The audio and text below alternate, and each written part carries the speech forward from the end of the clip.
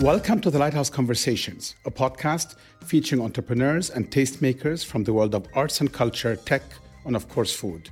I'm Hashem, founder of the Lighthouse. I'm joined today by someone who has been at the forefront of art curation, starting out in the US, where she served as curator of both RISD and then Brown University's Bell Gallery, before moving to Abu Dhabi. For the last 9 years, she has been the founding executive director of the University Gallery at NYU Abu Dhabi and its chief curator and leading force, I might add. The NYU Abu Dhabi Gallery is a non-commercial museum gallery featuring contemporary exhibitions. I think I mentioned this to you. My wife, who's a fan and friend of yours as well, who works with the same university, she said something that sort of was interesting, and I completely agree with her, which was, during your 6 years here, when you started the gallery, we'll talk a little bit more about this, obviously, you seem to have found a unique perspective of the kind of art you're showing, the kind of artists, particularly the local artists you're working with. It feels almost like a bottom-up approach, if that makes any sense. And it feels different than, and I'm not comparing, I'm just contrasting, maybe others who, because, you did come from abroad. I mean, you were in the States and this was your first job coming here to the region. What do you feel made you be able to do that? I mean, and take that kind of deep, ground-up interest in local art and local artists? As a curator, wherever I go, I look to respond to and be in dialogue with the artists where I am, because that's where the art is happening. So it's great to be in dialogue with artists internationally, which is another part of my mission. But art lives everywhere. It doesn't only live in New York and London, And I think that when I left New York City, which was in 2003 maybe, and I moved just 3 hours away to Providence, Rhode Island, and people saw me off as if I was leaving for war and would never return. Mm-hmm. I was exiting New York. Who chooses to leave New York, right?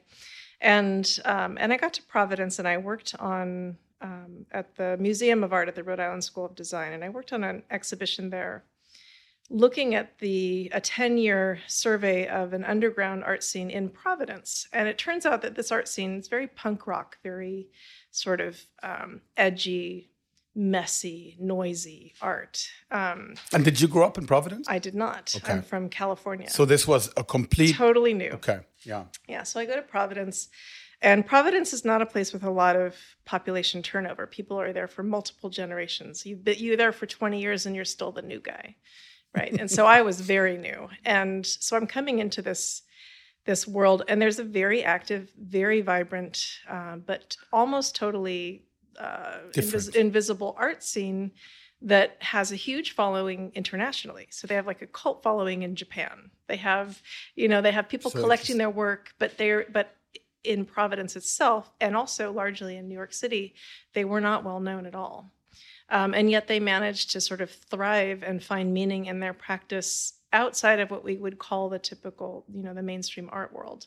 And I started to think about curating as a way of being in dialogue with multiple worlds, and that what we think of as the sort of the mainstream international art circuit is only one part of that conversation for me. So when I came to the UAE and I was asked to help develop the plan for the gallery, I've been here almost 9 years now. So 9 years ago, I would say 10 years ago, I started visiting. I first visited more than 10 years ago. So 4 years in the making, essentially, and then the gallery was launched. Exactly. So in those 4 years, a lot of what I did was reconnaissance, right? So I was going to everything. I went to the Third Line back when it was in its older location.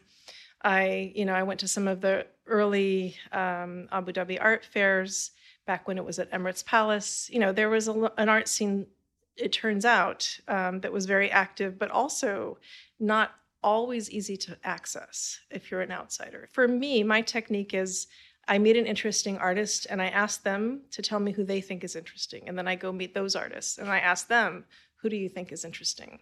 And then I go meet those. And soon you start to develop a very organic mapping of a network of an art community that is not necessarily going to be visible institutionally. And especially when there really is, we rely so much on commercial galleries and museums to tell us about the art worlds, but what matters. Yeah, and my job is to be one of those, to play that role. But I like to use a metric for what matters that speaks to where we are. So I'm not going to measure somebody by whether or not they've had a show at the MoMA. I think it's great if they have. Sure. Fantastic. I'm going to measure by the sort of ripple impact that they're having on the artists around them, or the dialogues that they're having with other forms, whether it's science, technology, other cultures, unusual media, new approaches, or just simply new formal, their own formal capacity. So that's a long-winded answer, but it's sort of underpins all that I do. No, and I think it was evident. I mean, I remember your first show, which I attended. It wasn't exactly to your point. I mean, the obvious show, nor was it the obvious type of names that you would see in an inaugural show. In other words, there were probably names that were, quote unquote, more well-known in the region, if you wanted to do that. And I remember being fascinated. It was a great show, in my view. And you really try to, I think, link also the location and the positionality of Abu Dhabi and what they were trying to do in a more, both in a literal form, but in a literal way, but also in a kind of more conceptual way with those artists you brought. I remember, obviously, Muhammad Ahmad Ibrahim, which we'll talk about, Bassem Magdi, Ibtisam, Tariq, Rashid Hussein. Rana. Exactly. Mary Temple, yeah. And they weren't necessarily a group you would even think of putting together. Exactly. So this is the other side. So these artists are not necessarily connected, but I saw each of them has a connection in their work to issues that I saw on Saadiyat Island. So we're opening a gallery on a desert island, a university gallery, an academic, non-collecting museum, essentially. What do we think we're doing? Yeah. And so every exhibition is an attempt to explore that question. Who is our audience? What can we do? What is needed? And so the very first exhibition, I really tried to think about where landscape becomes culture, where the landscape of Saadiyat becomes the vision of Saadiyat's future, and looking at that and thinking about Saadiyat's past. But Mary Temple, a New York artist who's never been to Abu Dhabi, but who makes murals that are almost invisible and that you only realize are there when you look really closely. And that question of legibility and how we see what we see was kind of the question that I started with. And that first exhibition is, how do we understand what we're seeing? How do we even see it? And then so each exhibition asks a different question, and they're all related to what are we doing here and why. And who was your target audience? Were it the students or the sort of, let's say, the population of NYU Abu Dhabi, or was it the wider UAE? And has that evolved? I mean, so if I asked you the first day you opened 6 years ago versus today, when you're looking to build a new show, has your target audience, is it a moving target or has it been the same? It is a moving target. It's actually plural targets because I view us as, if you think of a medical school will have a teaching hospital. So in this teaching hospital, you are, the surgeon is operating on a member of the public, right? And at the same time, in the course of that surgery, the medical student is learning about the surgery, right? So that, who is that surgeon serving in that moment? He is serving, or he or she is serving the students and the public and medicine, right? So I'm serving the development of exhibition making and thinking about curatorial practice. I'm serving the public, and I'm serving my student and faculty audience. And that if I'm not doing all three, then it's not a functioning model. It has to do all three. And there are times when I make an exhibition that is really directed towards teaching. Like, for example, when I brought in Ways of Seeing that was curated by Sam and Till, that exhibition is a fantastic teaching exhibition because you ask the students to take multiple positions of viewing and to think critically about the act of viewing.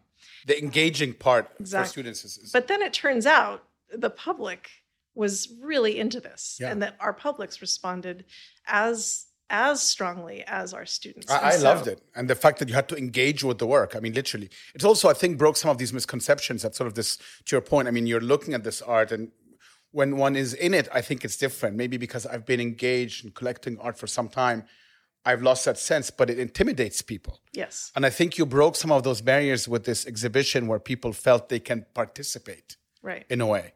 There are many barriers to be broken when it comes to exhibition viewing and art viewing. And one of them is the barrier between the academic world and the non-academic world. So academics and art historians write about art in one way, collectors in another way, curators in some kind of hybrid, and the general public often, in the United States and here will say, oh, art's not really for me. It's, I don't really understand it, therefore I don't like it. Or I don't understand how it's art, or I don't like how it's art, right? And I say, you know what, that's great. Come on anyway. Because if you come into a space where you give yourself permission to not like what you're seeing, that's productive and that breaks barriers. You don't have to like it. 100%. And that's great. Don't 100%. like it. and something that you've done, I think, from the beginning, in my view, very successfully, and really, I think also helped with that is you have built in even around each exhibition a number of tools for your audience. So I remember it was the first time I saw a youth guide as part of an exhibition. First time I see it here in the UAE, which meant that I could take my children to that same exhibition and they will have a different experience, but it will break it down for them. You have a reading room that people can use. So people want to learn more, they can go and do that. And of course, being part of the university, I'm sure helps. But I'm curious, as you essentially built a startup from scratch. So a lot of my guests here tend to be startup founders. And in a way, you are within a larger university, but started something from scratch. How much of your time went into these processes and building these tools versus identifying artists, putting together an exhibition, and all the other details that come with that?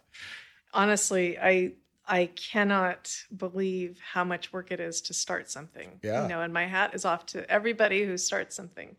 But it's also some of the most exciting work, right? So when I arrived, the question was, what can and should a university gallery be in Abu Dhabi? The university gallery model is a distinctly sort of liberal arts college, North American, British academic model. And it's not something that is consistently seen around the world. It's not something that I've seen elsewhere in the Gulf. I've seen it in a couple of other Arab countries, but not in the Gulf. And so what are we doing here? We're not going to replicate a model from somewhere else. That doesn't make sense. So a lot of this sort of research and preparation was exactly this, thinking through the mission. What is the mission? And I realized that it had to be always somehow tied to where we are.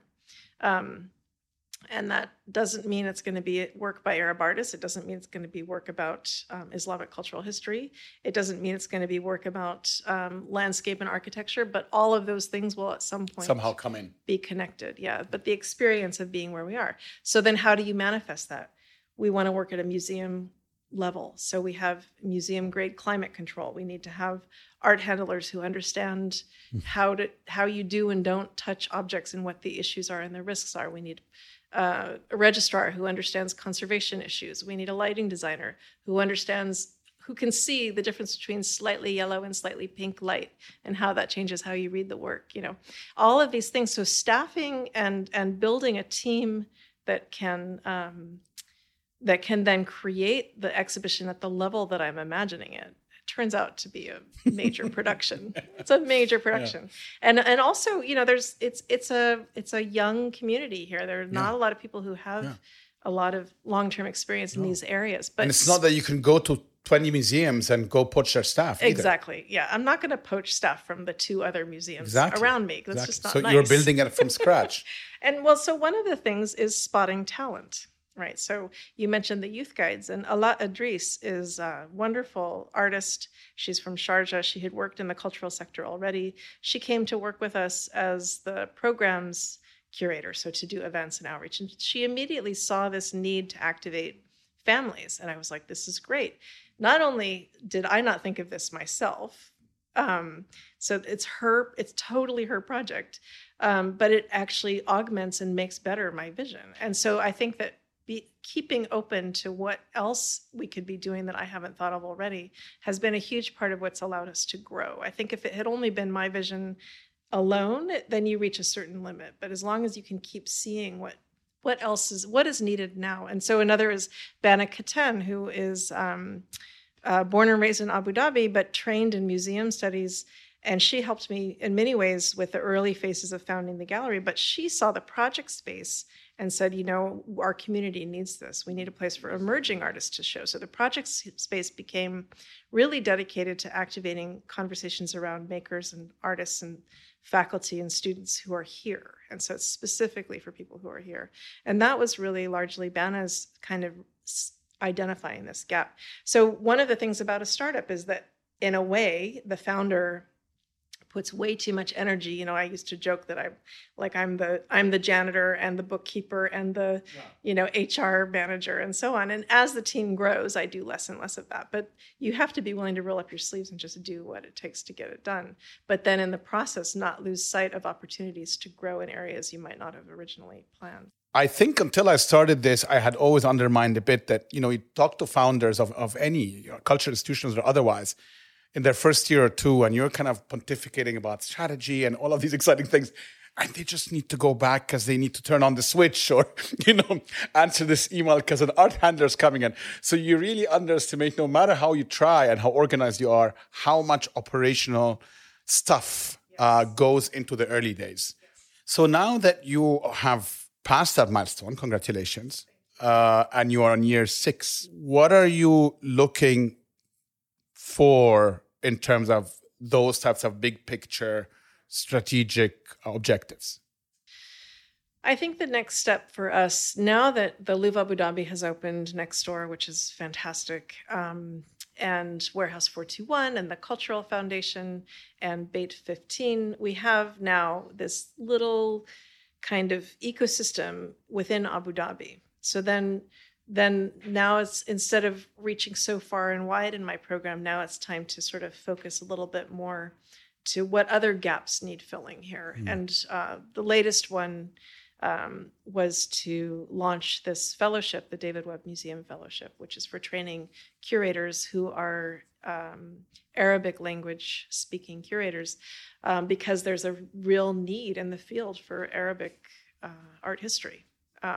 We know that Arabs have been making art forever, but the art history and the practice specifically for modern Arab art history in particular and contemporary is very slim pickings right now. And it's largely just because there is the capacity for training. And so now I'm thinking in terms of training, capacity building, partnerships with other institutions, and working outward with what we have so that our exhibitions, what else can our exhibitions do? They can train future curators. They can develop new talent in other ways. And that I'm always looking for ways to sort of, how can we nourish and continue to grow, not necessarily the gallery, although we still have a ways to grow, but the entire community that we're part of. We'll continue our conversation with Maya about the local art ecosystem and how some of her work has been impacted by the pandemic right after this short break. Hi everyone, it's Hashem, and as the weather continually gets better in Dubai, if you're looking for a relaxed happy hour hangout, head to the Lighthouse in D3. We've reopened our terrace and are serving sundowners every day from 5 p.m. to 7 p.m. And if you stick around for dinner, make sure to try our Sail the Mediterranean set menu for 250 dirham, including a starter, mains, dessert, and 2 alcoholic beverages. Welcome back. You're listening to the Lighthouse Conversations with our guest, Maya Allison, Chief Curator at the NYU Gallery, Abu Dhabi. I was fortunate to be exposed to contemporary art at a young age, having grown up in Cairo with a curious mother who was a university professor and would take me to various galleries and art openings. And this became my starting point to explore Egyptian artists before moving to Dubai in 2005, branching out, so to speak, and exploring my interest in arts from other parts of the Arab world, including the Gulf, of course. I remember meeting Hassan Sharif during those days, because he happened to be, as you know, the Flying Horse is next to us in Barsha. So he was literally my neighbor. I had no idea. And I went to visit him there. And through him, I met a number of his other artists.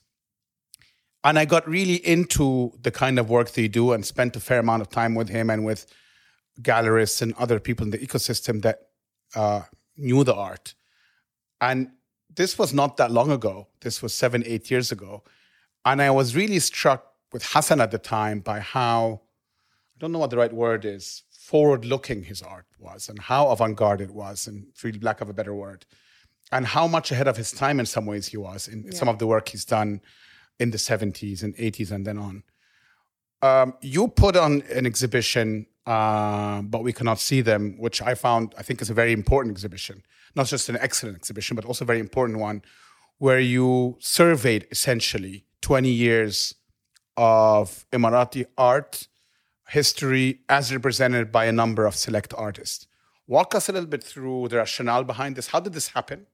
And then we can maybe zoom in a little bit more about the individual artists. I'm very proud of this project, partly because it tells an incredible story of a UAE homegrown avant-garde art community. So I hesitate to call it an Emirati art community because it actually included other, many different nationalities were part of this It was circle. a Dutch artist. A Dutch artist, Indian artist, multiple other artists from the Arab-speaking world.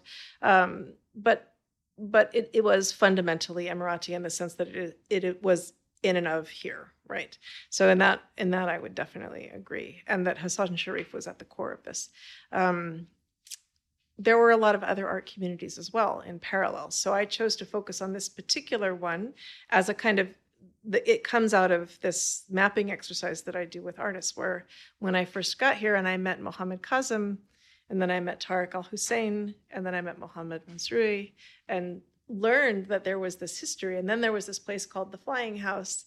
And in a matter of time, I soon came to understand that the Flying House was actually the end of a chapter. Correct. In Not many ways. Yeah, many people think that it was what was the beginning. And in fact, it marked a transition from a period of working kind of off the radar and off the grid as artists to a time when they were sort of formalizing their ability to be accessed by international curators. But before that, starting in the 1980s and even a little before that, artists had been kind of in dialogue and trying to figure out what each of their own visions would be. And so early in the 1980s, Hassan Sharif and Najum Al-Ghanem and Khalid Al-Badur, together with some other artists, were already kind of experimenting and trying things out and sort of staking a claim as we are here to experiment and to develop and to build.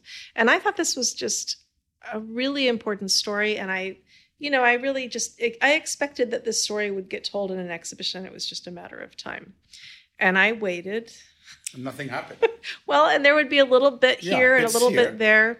And Hassan started becoming first known in the West mostly, and then the rest sort of slowly after that. But it was not seen collectively. I had not, until I read the book that accompanied your exhibition, I had not heard the story in its totality. I had bits and pieces because I was starting to take an interest and collect some of those artists, Muhammad Kazem, Muhammad Ahmad, etc. But that told the totality in their own words and voice, which was also very important. I know that when Reem Fada did the Emirati Expressions show, that was a really important show that kind of brought together pieces of that story for audiences. I think that when Sheikh Ahor Al-Qasimi did the Venice Pavilion, that showed an even wider expanse of artists and exhibitions that have been here. But what finally did it for me was having the third or fourth or fifth person come through my office and say, guess what? There was this place called the Flying House. And I was like, if I hear this one more time, or then they would get the artists confused. And I realized somebody's got to just set the record straight. Yeah. And I guess I might as well I should at least try if they're willing. And Ala Idris, again, and Bana Katan were my curatorial team, and we did these interviews largely in Arabic, and I don't speak Arabic, and so Ala would I would ask the question, and we go back and forth between English and Arabic, however the artist was comfortable. And in this way, I feel like we were able to kind of map out stories that I never would have been able to find if I had just shown up cold and been like, all right, let's tell a history. It took years. I mean, I think I first started talking to these artists in 2012. And then in 2017, this show opened. Right as we were getting into the thick of it was when Hassan Sharif died, actually. And I almost canceled the show because I felt that I didn't want it to seem like the show was sort of capitalizing on this moment as a, but then I talked to the artists and they said, we want to still do it. Let's just do it. And so we and I'm glad you did. And I'm sure Hassan, had he been alive, would have approved. And I think it was important. And I keep emphasizing this, that a lot of the way the story was told was in our own voice, because some of the disconnects that I think we see is how they perceive themselves, their work during different periods. Yeah. And then sort of post quote unquote recognition and how they were perceived from the outside. Right. And by the outside, I don't mean just sort of Western art circles. I even mean here, locally. So it was important to hear all sides of the story. And through that, I'm imagining you started forging a relationship with Muhammad Ahmad Ibrahim because you've then worked with him again in Abu Dhabi Art. Yes. And now you will be curating the UAE Pavilion at the Venice Biennale. Congratulations. Thank you very much. We're very excited at the prospect of what's to come. I am too. So talk to us a little bit about why you were drawn to him, particularly as an artist, and how you see your relationship as you kind of start building for the Venice Biennale. So it's really, I want to start out by thanking Muhammad Ahmad Ibrahim for trusting me. And I think that that's the core of this relationship, was that I first put his work in I will say the first time I saw his work was at the Flying House, but after it was the Flying House, it was now just Hassan Sharif's studio, but there was still some work there. And I saw his work and I had this sort of, like that prickly feeling on your skin when something is so amazing. And it was this sculpture that now is in a private collection that is just this wonderful textured sculpture. And I was like, who is this guy? And I think it was Mohammed Kazim who was telling me who he was. And I just kind of filed it away. And then I came across the rocks wrapped in copper, which is another one of his pieces. And which again, is what you put in the inaugural show. Electrifying. And I put fantastic. that in the inaugural exhibition. He came down. I think he rode his motorcycle down for that. And I was like, I think I like this guy. I like his sensibility. And it was, pretty straightforward. And I didn't think much about it. And then I was doing studio visits and I went to visit him in Corsican for the first time, and that would have been 2015. And Corsican is where he's from, just to explain. Yeah. So his family is, he's a multi-generation Corsican resident. And his studio at the time was essentially his garage. Tiny little space, packed with art. And I went to visit, not really knowing. I mean, I thought I knew what his work was, but it was when I visited his studio that I realized he was in the middle of a major productive period. Prolific, yeah. And the work was just beautiful and just kind of electrifying. And I thought, we're not seeing this. Yeah. People need to see this. How we got to get this out there. And then I commissioned him for Abu Dhabi Art. And it was in that process where I had him recreate a really early installation he had made. And in that process, we started to trust each other in a way that I think you need to go into what we're going into now, which is that he, together we would look at what he was doing and we could feel an alignment. When something was right, we both felt it was right. And when it wasn't right, we both felt it wasn't right. And that's that moment where it does transcend language. It's like this recognition that just, I think, was really important. And then, how do you start a process like that? Sorry to interrupt you. So a new process of creating something new. Yeah. Right? Yeah. Is it like you sit there and talk and no. you come in with an agenda? I mean, tell us. I'm curious. I said, Mohammed, that installation that you did, and I think it was in Sittard, the first time the five were presented in Europe, and I was like, would you be interested in making that again today? And he said, for you, I'll walk across fire. I was like, that's really? Great. No one says that about me, by the way. I'm totally jealous. I'll walk across fire for you, Hashem, no problem. I feel a lot better now. He said it wasn't quite like that, no, but he was typically gracious, and I was like, he's just being nice, okay, fine. I was like, really? And he's like, no, really, I'll do it. Let's do this. And I curated him next to Salwa al-Shukair, Salwarauda Shikar, because I actually see a connection between their work formally. And he had not seen that until he saw his work that I selected next to hers.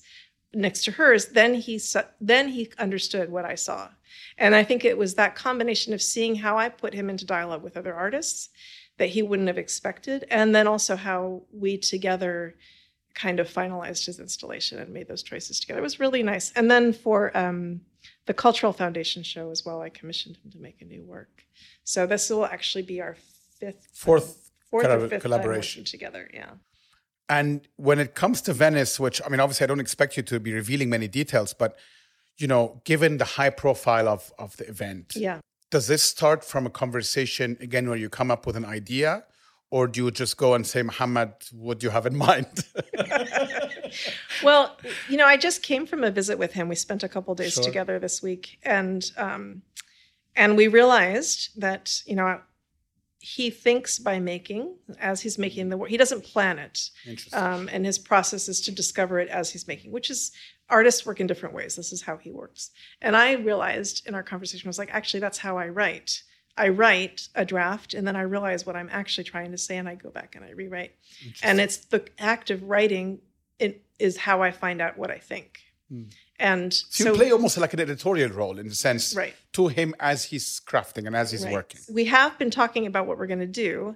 And I think the main thing is that we need to find a process to, we're building an exhibition that won't be planned. It will actually have to grow naturally and organically. And that's going to be what's happening over the next year and a half, is that we will be together growing an exhibition. And I'll play sort of an editorial role. And essentially just giving him room to do what he can do, which we know he's very capable of. And it's really incredible too, how serious and then the gravitas with which he's approaching this. So it's really nice to see. As a curator, when you're doing this, do you go and look back at previous either UAE or other pavilions? Yes. You do.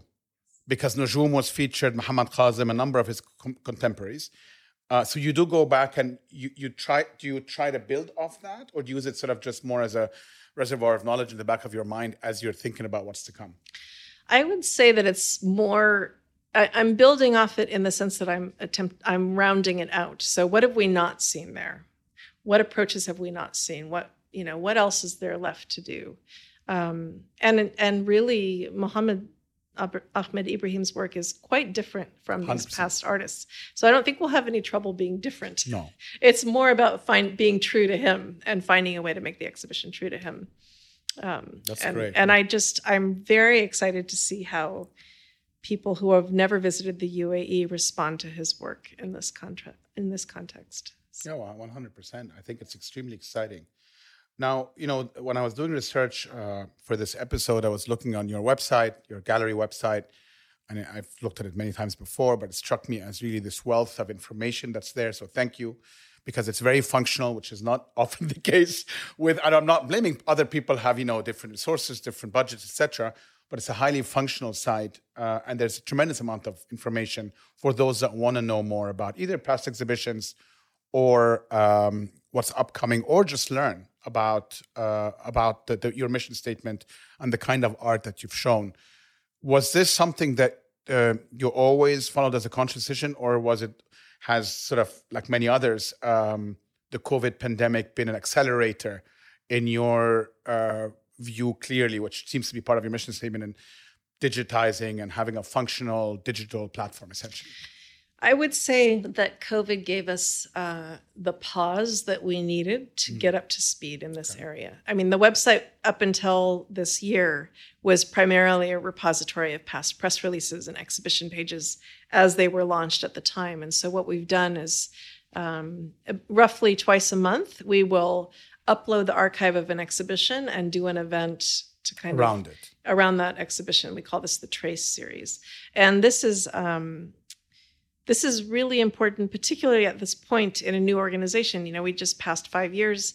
It's time to get our house in order and make sure that what we've done doesn't get lost in time. right? And so that the website becomes a repository for a lot of the work that we've done. And any books that we've published, we try to put the whole book online if we can. Yeah, I noticed that. And as many installation views as possible, so that the memory lives somewhere besides in my hard drive.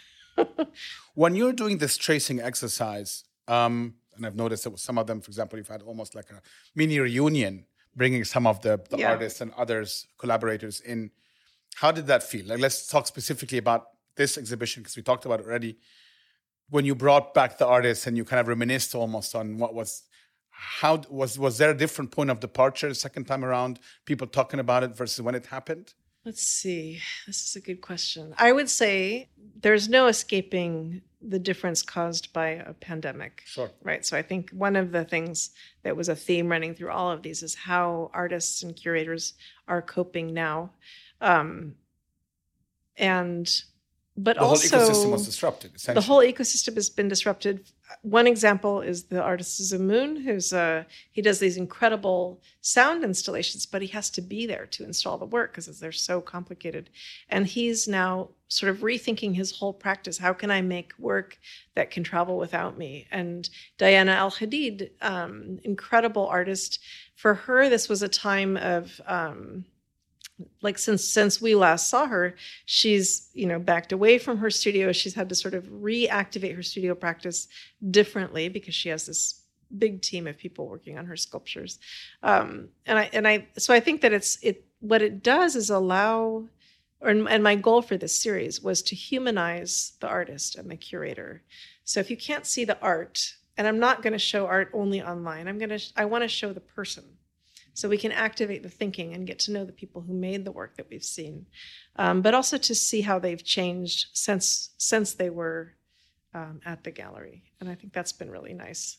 And for 2021, do you plan to have physical exhibitions? We're going to try very hard. Great. We're on a university campus, which means we have to be extra careful to protect the population that live on our campus.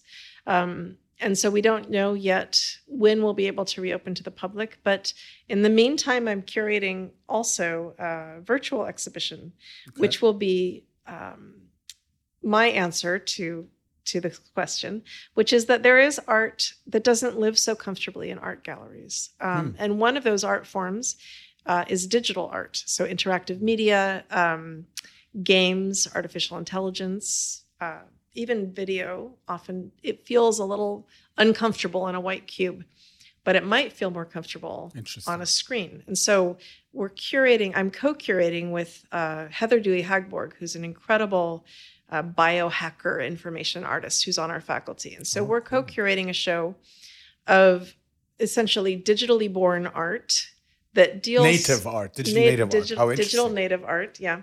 That deals with, in some way, the question of how we can use technology to alter our identities, our reality, and to sort of be empowered. We often think of technology as taking over, as a threat. But there are many people who use technology to actually augment who they are and how they are. People who have these incredible online identities, or they have a whole life that they're living online, perhaps, or video games that are also poems, And I think that this is, we're curating specifically for the mobile phone. How interesting. So the idea is not that you sit at your computer again, which we're already doing all day, but that you can relax on your couch and hold an exhibition in the palm of your hand. And that this will be a different kind of pleasurable experience from walking into a gallery. So I'm very excited about That's this. super interesting because, as you said, I think the first attempt at this has been mostly galleries trying to replicate a physical experience online. Exactly. Which has, mixed success. Let's say some works better than others. Yeah. But not digitally native assets that started there. Can you foresee kind of in the future or near future situation where some of these artists are purely... they just work in digital form and those have the same following as we see today with artists that work in the physical world? I do think that can happen. I think that we have reached our saturation point with screens, and I think that's going to be the biggest challenge. But that as people kind of go back to less screen-based lives, fewer Zoom meetings, et cetera, then I think turning to your screen for an aesthetic, meaningful experience I think there'll be a place for that in a way that maybe there wasn't before the pandemic, actually, where we start to look to that as a place to turn, not just for work or for movies, but also for general intellectual and spiritual stimulation. That's brilliant. Well, I have one final question for you, more of personal nature. I'm just curious. So having almost spent 10 years here now, you and your family, and having come from New York and Rhode Island, what has surprised you about living here? Can be good or bad. I'm just curious. So the thing that surprised me the most, or that continues to surprise me as I live here, is I forget that the experience of being here and how the world looks from Abu Dhabi and from the UAE is not the same as the experiences I had in New York. So when I lived in New York for 10 years and... Can I just interject here? Sorry. Was it specifically New York you're talking about, or your experience in the U.S.? Because it's in the U.S., but New York, I think, has one of the more extreme cases of it, which is, when I'm in Northern California, my home region, in a small town, under no circumstances would I think that I was at the epicenter of the art world. But New York does give you that feeling. But not when just you're, the art world, lots of other worlds. Lots of other worlds, yeah. The financial world, the art 100%. world, the food world. But when you're in New York, you quickly begin to feel like this is all there is. And because there's so much, and it's a really exciting, fantastic place. And I remember when I mastered the subway, I felt all powerful. I know the fastest way from here to there and all the shortcuts. But then living here, I came to realize that even what I thought was important about art had to be questioned, and what art is for and the role that art can play in sort of bettering and in human experience. And that having to ask that question, what am I doing and why am I doing it? And in a way, sort of everything is open to be challenged and to be rethought. And the humility that it takes to be willing to rethink from the ground up what I'm doing, I think really changed. Partly it was possible because I'm here and because of the depth and diversity of perspective that I encounter in a different position than if I were the American and you're the foreigner and we're in New York, right? Now we're both foreigners in the UAE. And at the same time, we're both also very committed to the UAE. Yeah, and this is like, I think that experience was a surprise to me, to feel so invested and to go home and feel so surprised that people don't see things that I see. Same way, yeah. I forget that they didn't have the same journey I just had. You can find out more about the gallery at their website link in our show notes. Thank you for listening to the Lighthouse Conversations with me, Hashem Montasser.